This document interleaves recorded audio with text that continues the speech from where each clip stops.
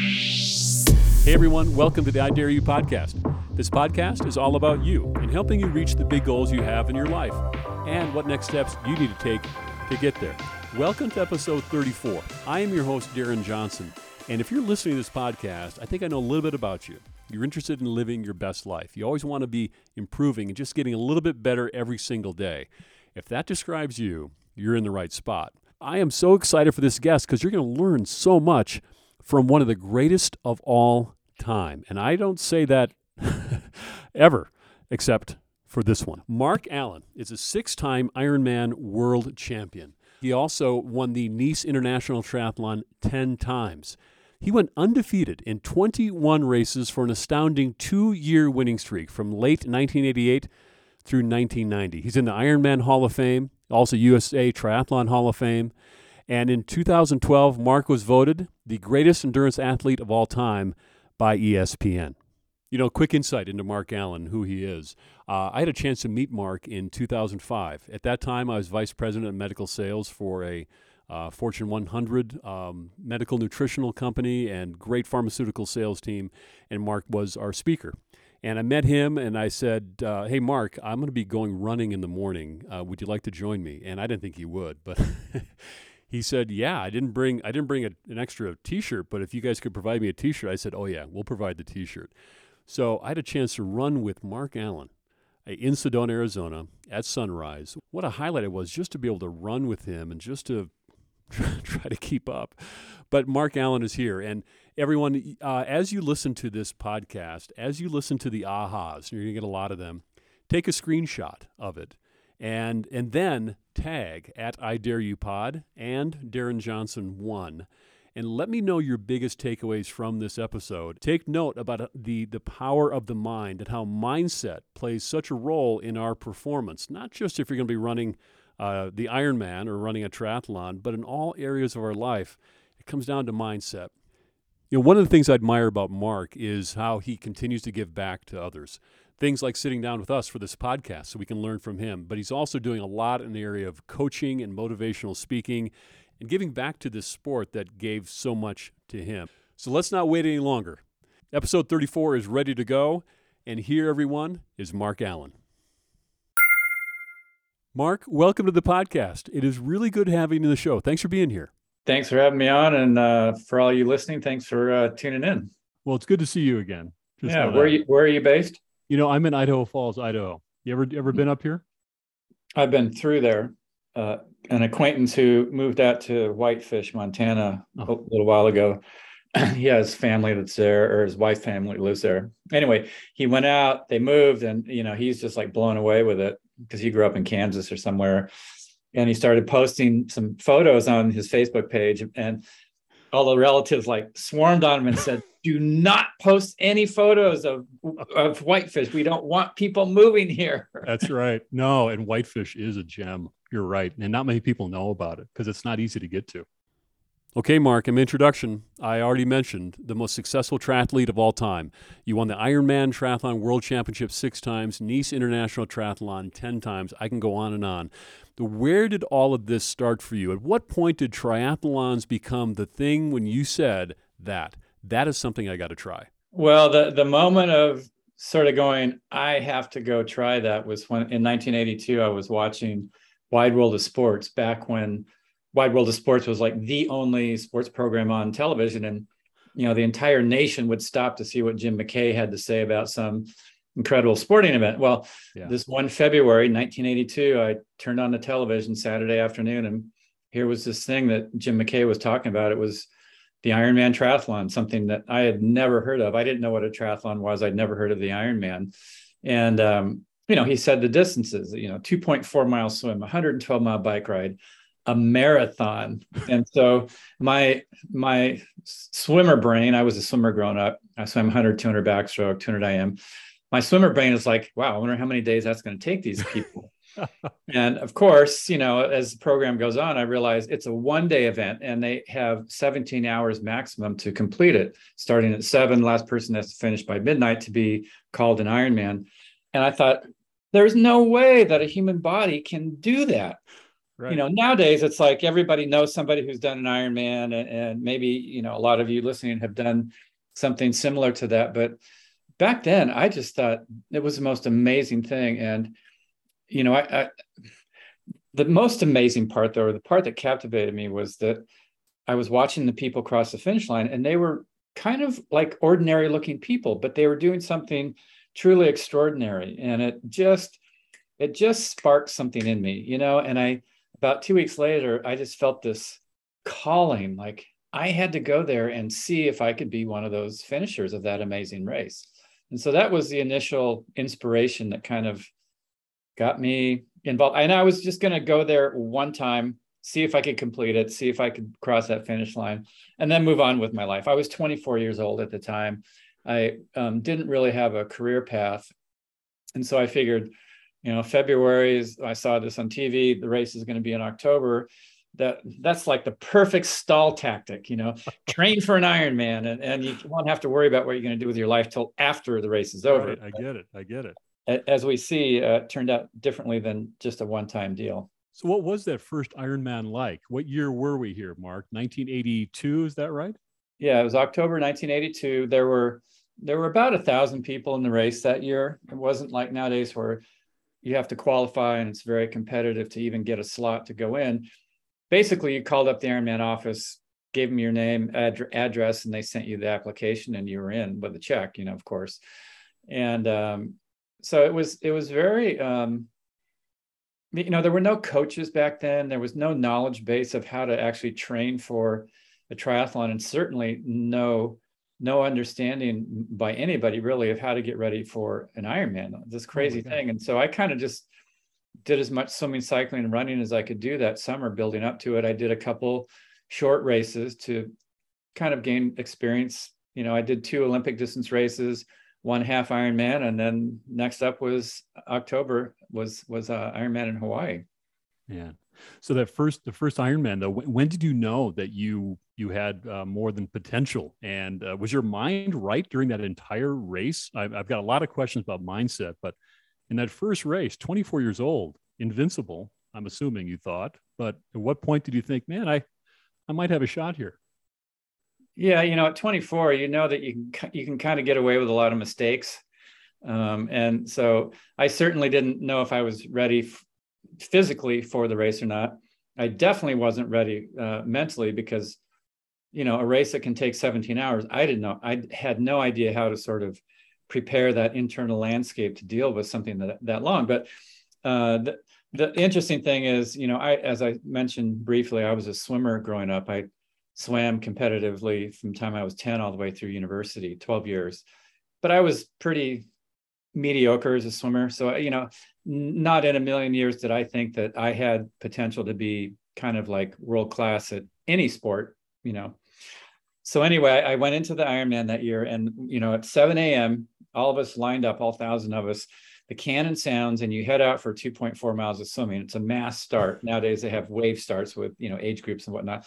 This was all of us all at once. And it was chaotic. And I was getting poked and jabbed and held under the water. And I thought, I'm going to die in the opening moments of this stupid race. What am I, you know, I was like, what am I even doing here? Like, you know, every negative thought. And I was terrified. And so I just started sprinting. I thought, I have to get away from this pack of crazy triathletes, you know. And so finally, when I got about to the halfway point, the turnaround boat, I finally found kind of like an open spot in this whole line of swimmers. And I got on the feet of this guy that was kind of leading this pack that I was in. And we made the turn and we headed back, and part way back to the pier where, you know, the swim ended, I kind of was like, I wonder where the leaders are. And, you know, I wasn't really in a big hurry. So I kind of stopped and was treading water for a sec. And the only guy I could see was this guy right in front of me. And I thought, man, those top dudes are like, they're on fire. They are so far ahead, I can't even see them. Well, when I came out of the water, I was told that I was on the feet of the guy who was leading the race. Okay. I was in second place coming out of the water. And I'm like, oh my God, this is a good sport now, right? And so I ran up next to the guy to see who it was. And it was Dave Scott, who in 1982 was the best Ironman triathlon distance triathlete in the world. He'd won the race once, and he was coming back hoping to win his second title that year. And so anyway, we headed out for the bike ride, and I kind of stayed with him. And halfway through the bike ride, I'm still with Dave Scott, the best guy in the world, and I have no idea what the heck I'm doing out there.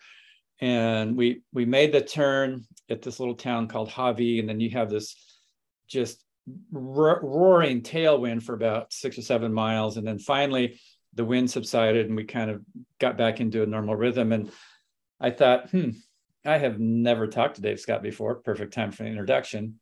So I pulled up next to him, and I kind of go, "Hey, Dave, when we're done with the bike, you want to go for a run?"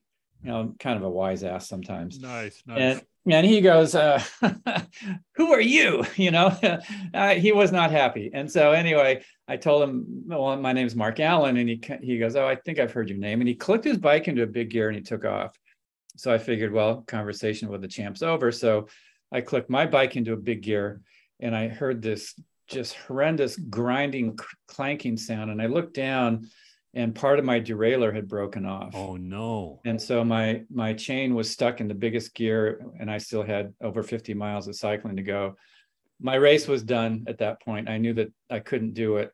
And so, you know, it was sort of like a foreshadowing of everything that was going to take place over the next 5 years or so. First of all, something unexpected happened. I didn't achieve that goal that I had that day, which was to cross the finish line. I had to drop out, but I had been with the best guy in the world for, you know, several hours of racing. And so that was really the moment where I thought, wow, maybe if I take my time to develop my skills as a triathlete, maybe I can be the winner of this race someday. I didn't know, but maybe someday. And shortly after that, I was living in San Diego at the time. I was invited to be on a triathlon team being sponsored by an investment company in La Jolla, and they were going to pay a number of us a salary so that we didn't have to work. And I'm like, oh my God, you know, big money, sign me up. And so that was really the beginning. And then right after that, Nike picked me up and a number of other companies, and that really launched the career. That was sort of like the prologue, you know, and then the main meet started that next year with all the racing that I was doing. Wow. So in 1983, then you go back and you finish third. 1984, you finish fifth. Then in 1986 and 87, second place. In 1988, fifth place. And then in your seventh Ironman, you won it. Do I have it right? Yep. So look, I have to tell you, why did you not quit? Maybe a better question is, what was driving you through this? Because that alone is pretty incredible, how you just kept going. Why did you keep at it?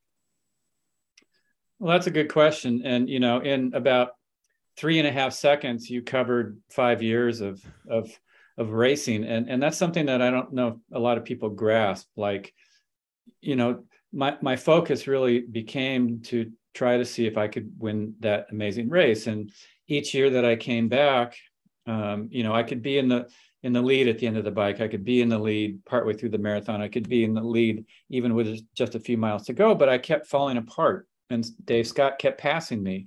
And so each year, you know, I've dedicated basically my entire season and focus to peaking for this one incredible event, because I felt like I had what it took to be able to win it. But I wasn't showing it. You know, it's like close but no cigar, right? You know, the winner is not the one who leads the longest. It's the one who crosses the finish line first, you know? And so it got harder and harder to pick up the pieces and come back and to actually have a reason or a purpose to go through all of that training again. And, you know, by year 6 after finishing my 6th Ironman in 1988, finishing 5th, you know, my family and friends, they're like, you're nuts to go back there. You know, there's something about that race that's not for you. Go to Nice, France, where you've shown you can beat Dave Scott. You've shown you can win many times over. Go to the other places where, you know, the courses are more suited for whatever your natural physical talents are. And, you know, we all have those people that rely on to tell us those things about ourselves that we're just unwilling to see ourselves. And I was really, really close after 1988, 6 years of this journey without the success that I was going for. I was this close to saying, you guys are right. You know, forget Ironman. I shouldn't go back there. And then actually, I had kind of decided I wasn't in 1989. I wasn't going to go back. But about 2 years into, or 2 years, two weeks into my training in January, I could just feel this calling, like the island was just going, you have to come back. You have to come back. And I'm like, why? You know, and I needed to come up with a different why. And, you know, I realized that my main goal was to try to win. And I thought, you know what, that may never be in the cards, but there's something else that I want to do. And that's to have a really good race. And I had never had a good race. I could complete the race without falling apart if I didn't push it. But if I pushed it, I kept falling apart. So I hadn't found that just fine line where I'm pushing my limit, but I'm not going so far that I fall apart. And so in 1989, that became my goal, or my quest, was to get the best race I could out of myself. Dave Scott might win, somebody else might win. I don't care. I just want to have a really good swim, bike, and run in Hawaii at the Ironman. And that's not an easy thing to do, of course, but it sort of broadened my whole look on it. Like, you know, sport is, sometimes it is about results, but a lot of it has to be about your personal experience and what you're getting out of it. And it really sort of brought me back to when I was a swimmer as a kid. I was never going to do anything that was newsworthy. And so every time I got a couple seconds faster or a couple tenths faster in any of the swims, that was very personally satisfying. And that was, you know, that made all of that hard work worth it. And it was like a real personal feeling, like, wow, I got a little bit better. And so that whole year, 1989, that was what I was looking for, just those small, incremental little improvements in my fitness, in my ability to kind of sustain a focus for a longer period of time, and to not get impatient when it looked like I needed to be further along than I was with my fitness. And of course, in the race, that was a big key also, to just be patient enough so that, you know, you don't push it too early, you don't blow up. And so going into the event, it was the first time prior to the swim, you know, we're waiting, everybody's in the water, and it's, you know, just a minute or two to go. And it's the first time I actually looked around, and it's like, wow, look at this. You know, I could feel the warmth of the water, and I could see that deep blue, and you could see the sun coming up over the sort of the volcanic mountains that are lining, you know, the island right there. And it was just this incredibly beautiful scene that just overwhelmed me. And I realized I had never noticed that before race morning. I was so consumed with how the day was going to go and the result and all that. And it just set up a whole different tone to how the day unfolded for me. Was that the main difference then? You may have answered the question. And that seventh Ironman, which with Dave Scott and yourself, called the greatest race of all time. And it's epic. It is epic. What was the difference, Mark, that made the difference for you in that race? You went on to win 6 more, but what was it that made the difference in that moment? Well, it was that mindset of how I started the event. You know, it really, again, the focus wasn't placed on specifically winning. It was placed on trying to get my best performance that I could out of myself. And then also, I think really appreciating where I was at was something that I had never done when I was racing in Kona. I was always very intimidated by the physical environment. It's hot, it's humid, it can be windy on the bike. The energy of the Big Island is very, very intense. It doesn't let you hide anything about yourself, you know. And after about 3 hours of racing, all of your sort of pre-race confidence just evaporates, and you're faced with just the raw reality of how that day is and what it's going to be for you, and you have to deal with yourself. And so anyway, I had always tried to push that stuff away, and all of a sudden I could feel that it was something that I embraced. Like I was embracing that intensity. I was embracing the unknown of how the day was going to unfold. My strategy was just stay with Dave.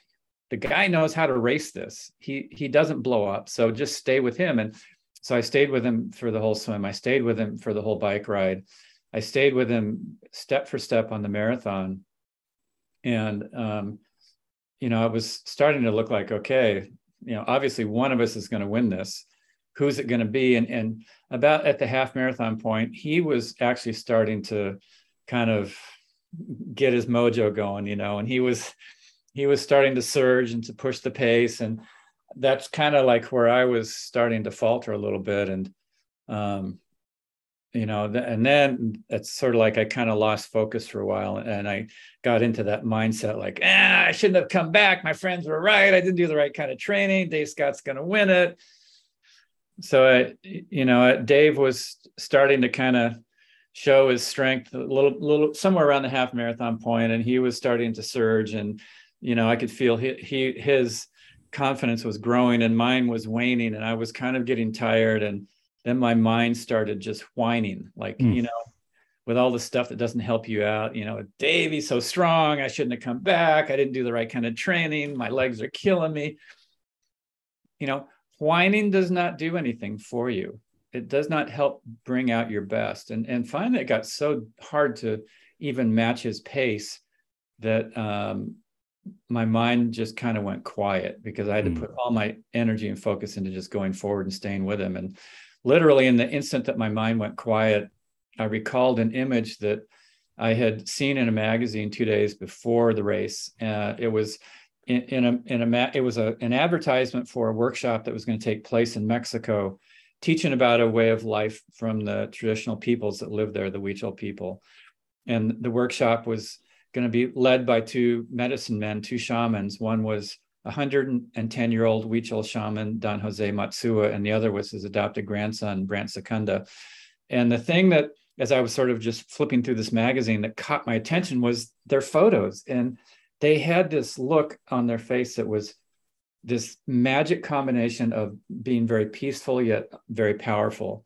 And that's like the champion's place, when you can get that, where you have this sense of calm and steadiness that has nothing to do with trying to pump yourself up. It's just like inherent in you. And you know that no matter what happens in the race, you're going to give the best that you have to give. And I had never been able to kind of like get that sense of peace yet strength or power at the same time in the race in Kona. I'd felt it other places, but not there.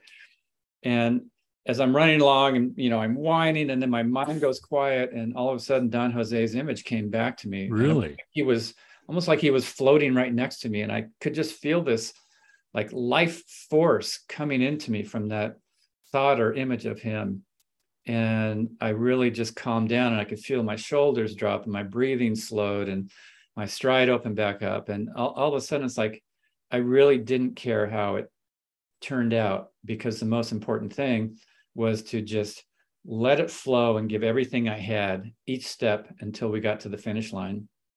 And as you know, it sort of went to the 11th hour. Dave Scott and I were together all the way through mile 24 and a half. And finally, at the base of the last long uphill before you drop down into the town of Kona and go to the finish line, I was able to make a break and pull away. And it was the one move that I made in those closing, 10 or 12 miles. But it was the right one. And I ended up winning the first of 6 titles, beating Dave by a mere 58 seconds. Very, very small difference that day. Just an incredible race. For those that are my age, you remember it. I remember watching the Wild World of Sports. I remember watching you, Mark. And for those who haven't, make sure you check it out on YouTube. And Mark, I was just looking at this on YouTube just before interview.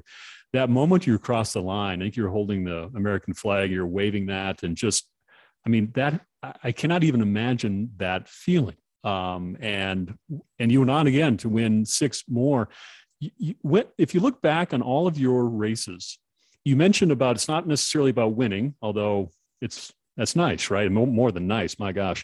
But it's about racing your best race. And I'm paraphrasing here, But looking back on your race career, is there an Ironman or a race where you say, yeah, more than just winning, that was the best that I could do? It was this race. Is there one that stands out? Yeah, there is. And just, I just remembered, if any of you listening are interested in reading kind of like a real detailed account of that 1989 race, actually the whole year leading up to it, Dave Scott and I wrote a 10-part series about how we prepared and what was going on throughout that year and the challenges that each of us had. You can go to 1989thestory.com and check that out. But if I was asked, what was my greatest Ironman, it definitely would be my final one in 1995. Part of it was that I was asking a lot of myself. I had won 5 Ironmans and 5 starts, and this was going to be number 6, hopefully. But I was 37 years old, which at the time, nobody had won the race as a 37-year-old. So I was asking myself to be the oldest ever. Nobody had won 6 Ironmans and 6 starts. Dave won 6 in his career, but he had one where he faltered in there. And when I ended up coming off the bike, I was 13 and a half minutes behind the leader, a 24-year-old German triathlete named Thomas Hellriegel.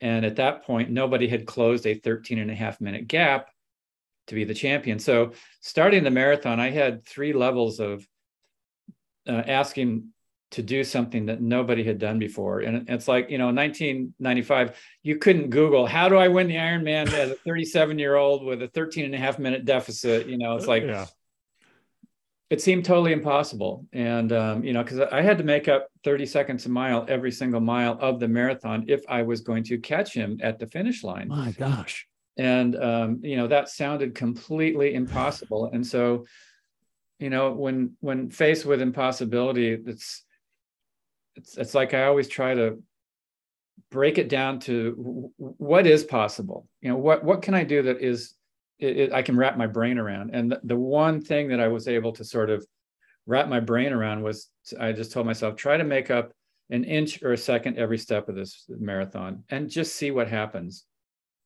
That I could kind of conceive of, And so I started out, and usually I sort of try to ease into the marathon. That year, there was no easing into it. I had to get right on pace.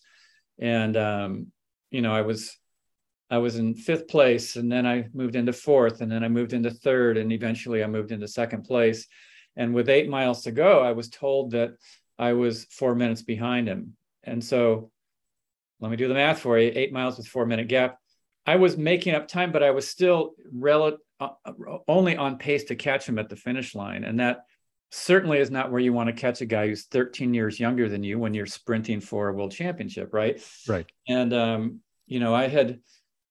in the years leading up to this, after 1989, I started studying that beautiful tradition with Brant Secunda. And a lot of what he helped me to do was to learn how to quiet my mind through the practices that the Huichol Indians, the Huichol people do on a daily basis. They say, when your mind's quiet, then you can hear the answers to the big questions in life. Then you have peace. Peace does not exist in a thought. Peace exists in silence. And he also really helped me to foster a positive relationship with anywhere in nature, but especially the island of Hawaii. Like I said, it's a very powerful place. And it's like I knew that I had to go there each year feeling like I was coming home, as opposed to I was going into a battlefield that was going to be intense, And that's so nice. Yeah. That really, when I got that time split and I was told that I was 4 minutes behind Hellriegel, I remembered a lot of those things that Brant had said. And he said, the Huichol people say it's never over until it's over, meaning no matter how impossible something looks, take that next step, keep going, because in the next moment, things can turn around for you. You just never know. And so that really gave me confidence to just keep going. I needed more time, but I wasn't making it up, but I needed more time. And then he also said, if you need help, call out to the Big Island. It will help you. It's alive and it will help you. And so I literally said, hey, Big Island, help me here. I need something extra. I'm going to give everything I have, even if I blow up, come in a second behind Hellriegel. I don't care. I'm going to give everything I have. and I stopped focusing on Thomas, and I just put all my energy back here. And I said, but I need your help. Mm. And literally the next mile I made up about 40 seconds. And then the one after that, a little over 50. And the one after that, I made up 1:15 on the guy who'd been leading now for almost 6 hours. And then finally at mile 23, I came up behind him and made what would become the final pass of my Ironman career. Went on to win that race. And so you might ask, well, why was that one your greatest performance ever? And the answer is simple. It was the hardest one to win. And I had gone to the race hoping to have one last great race, but in my mind, great race meant that it would be real easy. And I realized in retrospect that had the race been easy, it would not have been my greatest race. It had to be hard for it to become a great race. It had to be nearly impossible. It had to look impossible for me at so many moments to pull out the best that I had. Had it been easier, I wouldn't have gone to the places I went to within myself and pulled those strengths out. I would not have connected with the island in the way that I did, that I had to pull that off. And there were many moments where literally I thought I was going to quit. Really? And, I always tell people the greatest victories can never be seen, and those are the victories we have over that sort of lesser part of ourselves that could easily just give up or throw in the towel or come up with a reason why it's not worth continuing and pushing like that. But for all 1,000 of those times when I felt like quitting, I found 1,001 reasons to keep going, thankfully. And so that for me is why that was by far the greatest race of my Ironman career. Love that story. Love that story and the way you told it as well. Okay, Mark, so you mentioned Brant Secunda a couple times, and I have your book that was inspired by Brant, The Art of Competition. What a book this is. And in here, you have quote after quote after quote. And one of the quotes you just mentioned, the greatest victories can't be seen. Tell me about these quotes. Yeah, that's actually a great story. I was at a retreat with Brant in Japan. It was a 2-week intensive. We went to a lot of amazing places, and we were at Mount Fuji. The next day, we were staying near Mount Fuji, and we were going to go on pilgrimage up the mountain the following day. We were staying in a very traditional, small family-run hotel with just a few rooms, and with the tatami mats. And that afternoon, the day before we were going to go on pilgrimage, I laid down to take a nap, and right as I was going to sleep, this quote came to me. Pain is the song of the working body. Intense pain is its symphony. Enjoy the music. Love that quote. And it's like, oh, that's kind of cool, And it sort of was like, that's taking sport to kind of like a different tangent or different level, thinking of things like that. And so I started to go back to sleep, and another quote came, and then another one and another one. I'm like, I'd better write these down because these are kind of cool, and I know that I'll forget them. And so this went on for like a couple of days while during the remainder of the workshop. And by the time I left, I had assembled pretty close to 90 quotes that had to do with overcoming personal challenge and being your best and dealing with fear and self-doubt and all the stuff that's real when it comes to competition. But I didn't know what I was going to do with them, and I thought maybe I'll post one a week on my social media. I didn't know. And anyway, I had these quotes for almost 5 years. And then finally, I was at a retreat with Brant up in the Alps in Italy. And all of a sudden, we're up on this high plateau that looked like the sound of music, with those little flowers everywhere and the Alps in the background with the glaciers. Yeah.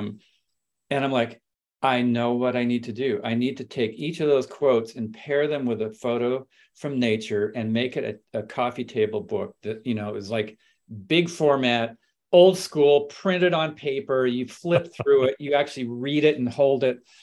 And there you go. There it is. I love it. So I ended up connecting with a local photographer here, Nick Borelli in Santa Cruz, who has incredible photos from nature. And so we collaborated on it. And each quote has its own 2-page spread. And then there's also chapters in there about fear and overcoming challenge. They're actually word chapters. And then also the final chapter is telling it's how my story of turning sport into art. And that final chapter is sort of a retelling of the 1989 story and the 1995 story. And so literally about a month went by where I'd sit down at my computer to write the final chapter, and not one word would come. And I'm like, without this chapter, there is no book. Finally, I just said, I sort of let it go, and I said, forget it. And next day I went out and I was surfing, and I was just sitting out in the water. And, a lot of times when you're surfing, you're just daydreaming because you're waiting for the waves, and you're kind of just like, your mind can daydream. And all of a sudden out there in the water, it's like, I know how I'm going to tell those two stories. And I got a wave and I paddled in, and literally I just sat down and the whole final chapter just came out. And so it's so good. Yeah, it's a great story of how that book came about. It's actually sold out at the moment, and it's available as an ebook, which is spectacular. Looking at it on either on an iPad or on a laptop, because the photos are just amazing. Okay, Mark, I've got the book right here. I'm looking at all these incredible quotes. I picked out just a few to hear the story behind them. Here we go. Silence is the most potent response to challenge and will take you past it every time. What do you mean? Often when we're faced with challenge, we're trying to figure out what the solution is. And it sort of sets up almost like panic, and when you're panicked, you're not creative, you're not thinking outside the box. And so if you can just get your mind to be quiet, often that's when the answer comes. Just like I was telling you, I didn't know how to write that chapter until I went out surfing and my mind was quiet. And then all of a sudden, the science has shown that that creative problem solving part of your brain is working at peak capacity when you are daydreaming. It's not when you're trying to be analytical and come up with solutions. True. Albert Einstein, one of his favorite quotes that I've heard from him is that some of his greatest insights came to him when he was riding a bicycle. Quiet, silence, daydreaming. Sure. Right. Next quote. Apparent ease is the weapon of a champion. I got to hear this.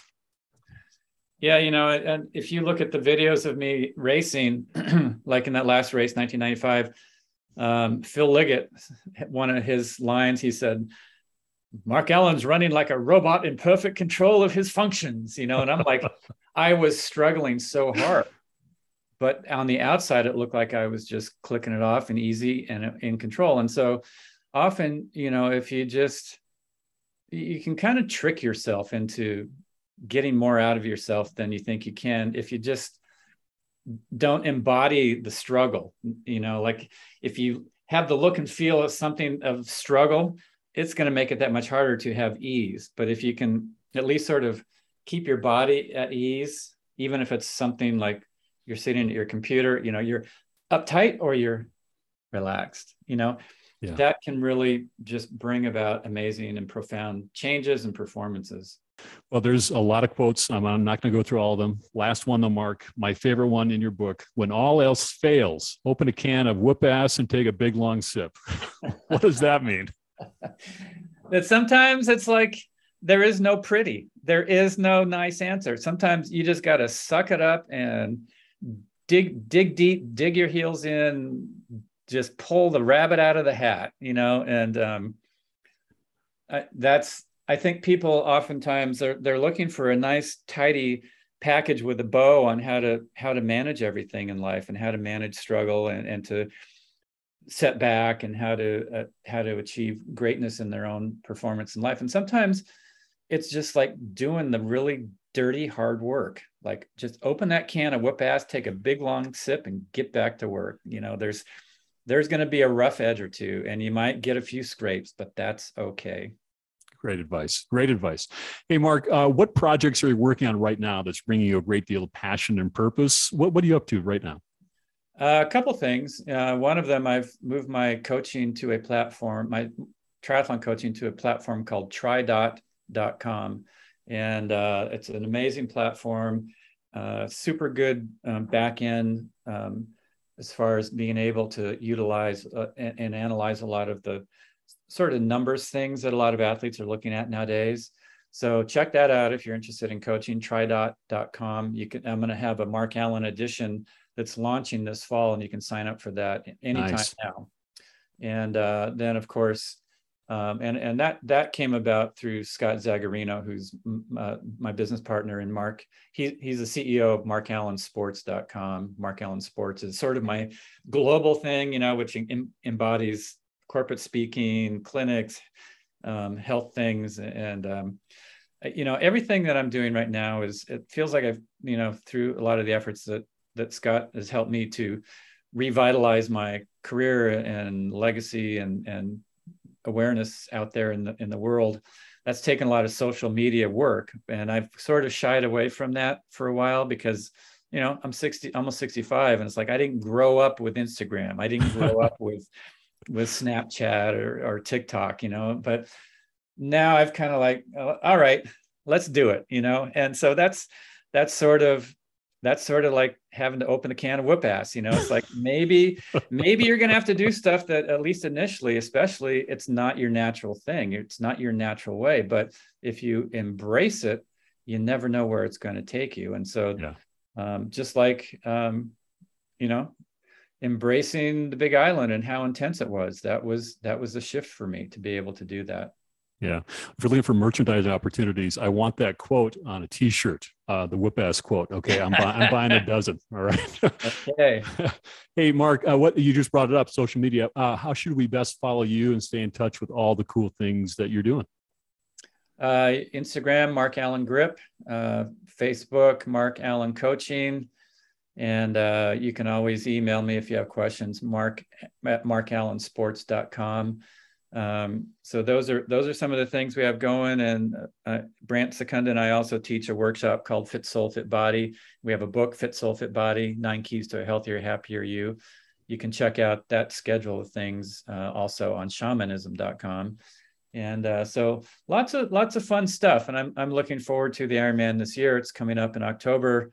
There will be 2 days of racing instead of one. Women and some of the men's age groups on Thursday, and then the remainder of the men's age groups and the pro men on Saturday. Super cool. What advice would you have for someone who may be thinking about going after something big and daunting and a bit out of their comfort zone? Mark Allen, what do you think? Hey, if you're thinking about going for something big and hairy and scary and outside your comfort zone, go for it. But expect challenge, expect setback, and expect that maybe achieving that dream or that goal may not come in the timeline that you have set out for yourself. Life has its own sort of plan and timeline. So like for me, I wish I could have won Ironman second time out, third time, fourth, fifth, sixth.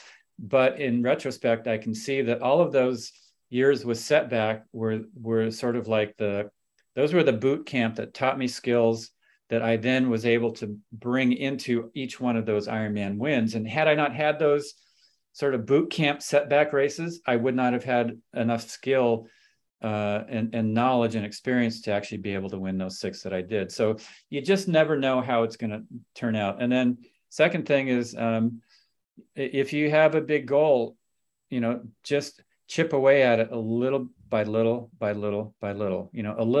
Little by little adds up to a lot. And so it's not about one day all of a sudden you go from nothing to superhero. That's a transformation that takes place over time, over a long period of time often. And so just have that patience, build whatever foundation you need so that each day you're learning something that's getting you one step closer to that goal. Even in the setbacks are ripe, a ripe canvas or arena or moment where you can learn something that then can propel you even further forward. Mark, that advice coming from you is worth gold. And I want to thank you for being part of the podcast. You have influenced so many people in the area of sport and life. I'm one of them. And thank you for being part of this podcast. Really appreciate it. It's been great having you on. Thanks, Darren. Appreciate it. Good luck, everybody. Okay, that's the interview with Mark Allen. What a unique chance we just had to learn from this champion, 6-time Ironman world champion, Mark Allen.